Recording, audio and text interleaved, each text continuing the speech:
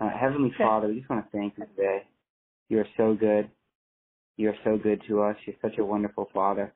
And we're glad to be able to come into your presence each and every time we have a chance to come into your presence. It's a huge blessing. And we ask, Lord God, tonight that you, oh Lord God, would just be strong within each and every one of us, and that you, Heavenly Father, would show up in this meeting today. Also, Lord God, I just pray because in my heart of hearts, Lord, I know that there are people who are joining us today, whether they're watching us on Facebook Live or whether they're, with us on the conference line who, really are in need of just a miracle from you, who are really in need of you. And the word that's coming to mind, Lord God, is just protection. Just a hedge of protection, just a shield around them. A lot of people have been going through a lot of challenges. The enemy's been trying to really weigh on them, even from the periphery or the perimeter of their lives. And, I just pray, Lord God, right now that you would just restore those people, protect those people, guard those people, every single person, every single soul who's here on the line with us today.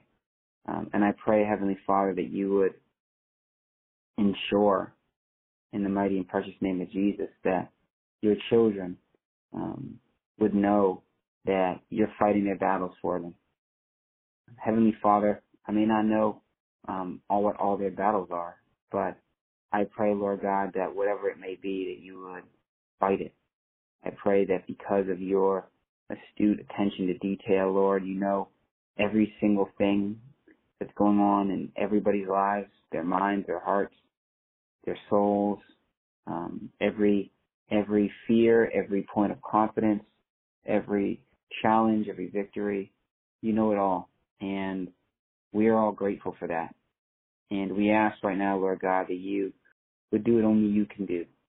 He's protecting your children today. I pray that none of us would be controlled by anything.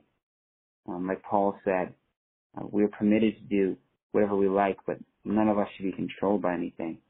And if we're remembering for a loved one, could be someone who's, dealing with a drug problem or an alcohol addiction, could be somebody who has just been feeling like the weight of generational oppression, curses are weighing them down. I pray, Father, that nobody would be controlled by anything. I pray that the Spirit of God would be what controls us in our lives. I pray that we wouldn't be manipulated by anything other than God's Spirit, in our lives. In the mighty name of Jesus, I pray, Lord God, that you would break the chains of anything trying to steer us in a wrong direction in the name of Jesus, but that you, oh Heavenly Father, would allow us to be more and more in tune with that Spirit of God and connect us directly to the Spirit of God that brings us closer and closer to you. You know it all. Heavenly Father, you're aware of it all.